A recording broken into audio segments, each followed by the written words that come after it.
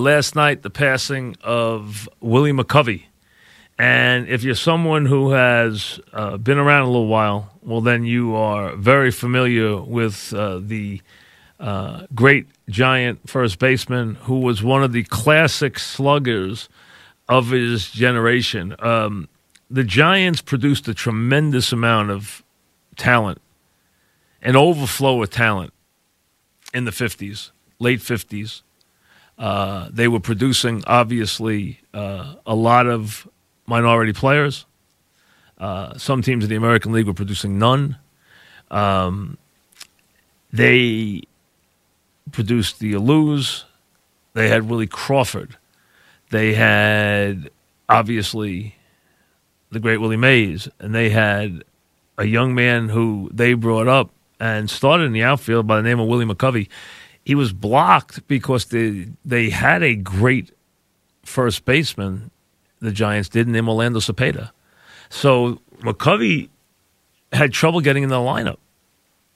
And the Giants finally decided to trade Cepeda to clear first base for McCovey.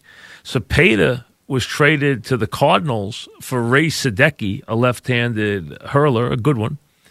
And all he did the first year he went to the Cardinals was lead them to the World Series and win the MVP. He was a great player in his own right. You know, Orlando, Cha-Cha Cepeda, a great player. Great power-hitting right-handed hitter. Great RBI man. But McCovey was actually the equal, if not better. He wound up hitting 521 home runs, was one of the real scary hitters. There were guys that, growing up a Yankee fan, but we were baseball fans. And my older brother, John, who was 6 and change older than me, would take my brother Marty and I to games, and he'd take us to double headers. And if the Mets were in town, if the Mets were in, we'd go see a doubleheader. We'd go see teams, on Sunday. It wasn't just go see the Yankees. We would go see the National League teams because we liked all baseball and John liked all baseball. So we'd go see the different teams. We'd go see Dick Allen, in the Phillies. We'd go see Clemente and the Pirates. And we'd go see the Giants. And obviously when the Giants and Dodgers came to town, it was always a very big deal because their roots were here. And you had the Giant fans, and you still had the Mays fans, and you had the Mays making his quest at the Ruth records at those time. But the more popular guy in San Francisco was actually their guy because, Mays was always considered, first, it was a little surly. Secondly, he was always considered to be a New York product, not a San Francisco product. And so Willie McCovey was their pride and joy. But McCovey was overshadowed, of course, by the greatness of Willie Mays. But he was a lethal offensive player and just the guy that, there were certain guys in baseball that if you were on the infield, you were leery of these guys hitting you with a line drive. Mantle was one of those guys. Killebrew was one of those guys. Dick Allen was one of those guys. Frank Howard in his immense size was one of those guys. And Willie McCovey was one of those guys. He would just lash these line drives that you didn't want to get in front of. And he would hit these prodigious home runs. And I actually was at the ballpark a couple times, saw him hit home runs. He hit one past the flagpole in center field that I couldn't remember last night what year it was. I think it was 69. It might not have been. It might have been 67. I know I was there in 68 when he hit the homer off Seaver because he brought him from behind in a game where he hit a big home run off Seaver. And that was what I remember about it because he hit it off Seaver. And I tweeted that last night about the 68 homer because I remembered that was in 68 against Seaver. The other one, I couldn't remember if it was 69. And I saw them a couple times in 69. I saw them when Mays came in and going for a 600th home run. I talked about that great 1-0 game in 69 that the Mets won. In the game that Marichal and Gentry pitched. Marichal pitched the whole game. AG won it with a home run in the 14th inning.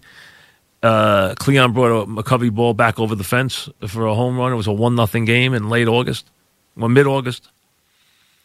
But I saw him hit some prodigious home runs. And he hit him everywhere. So it wasn't like, if you go to a ballpark, there were a few guys who, if you talk to the people who were there all the time, they would tell you, oh, you should have been here the day this guy hit this home run. And in the American League, it was usually Mantle. And in the National League, it could be Dick Allen. It could be Willie McCovey. It could be Willie Stargell. At times, it could be Frank Howard. Guys who were hitting these monstrous home runs, in these different parks. So he left, people with stories all over baseball about, did you see the time McCovey hit this, incredible home run here? He hit the longest home run ever in this park. He hit this ball up here in this park. And, so there were these guys who just, were bigger than life and hit these massive home runs. And Willie McCovey was one of those guys.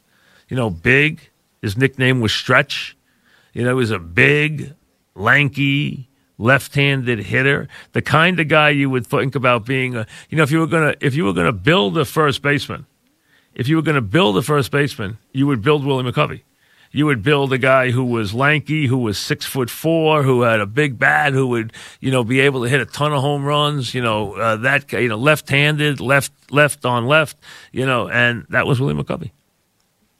His nickname was Stretch, and he was as lethal. Led the league in home runs. I don't know. You can go back and look how many times. At least 3 or 4. I don't know exactly how many. Remember, he's in the league at the time with the likes of all different sluggers, including Hank Aaron. So, you were sharing who was going to win. Stargell could win the home run title. Aaron could win the home run title. Earlier on, Mays could win the home run title. Frank Robinson could win the home run title. So you had so many guys. Dick Allen, if he played enough games in a given year, could win the. He had a year in '66. Allen, he had 40 homers. He only played 120 games. He had 40 homers. So you could, depending on the year, you had so many great sluggers in that league. At that time, the black and Hispanic player had become very prominent in the National League. And in the American League, it was more the white star on some of these teams that did not integrate. So in the American League, you had K-Line and Killebrew and an aging Ted Williams and the great Mantle and guys like that. You did not have a lot of black players. In the National League, you had Mays and Aaron and Clemente and McCovey and Dick Allen, and you go down the line, and Frank Robinson, who was traded to the American League, and then won a Triple Crown for the Orioles and had a great second career there.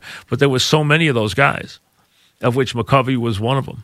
And a guy that anybody who thinks about baseball from baseball in the '60s, baseball into the '70s, thinks about and had thought about when they heard about the passing of Willie McCovey, because he was that prominent a player during that era. He was that kind of player. So when you see the passing, first of all, when somebody passes who hit 521 home runs, you're talking about someone special. Secondly, he was one of those premier sluggers from a foregone age before everybody hit, 20 home runs. Before the parks were small and the ball was juiced. And it wasn't like that, folks. Everybody didn't hit home runs. Your eighth hitter didn't hit the ball as far as your four hitter.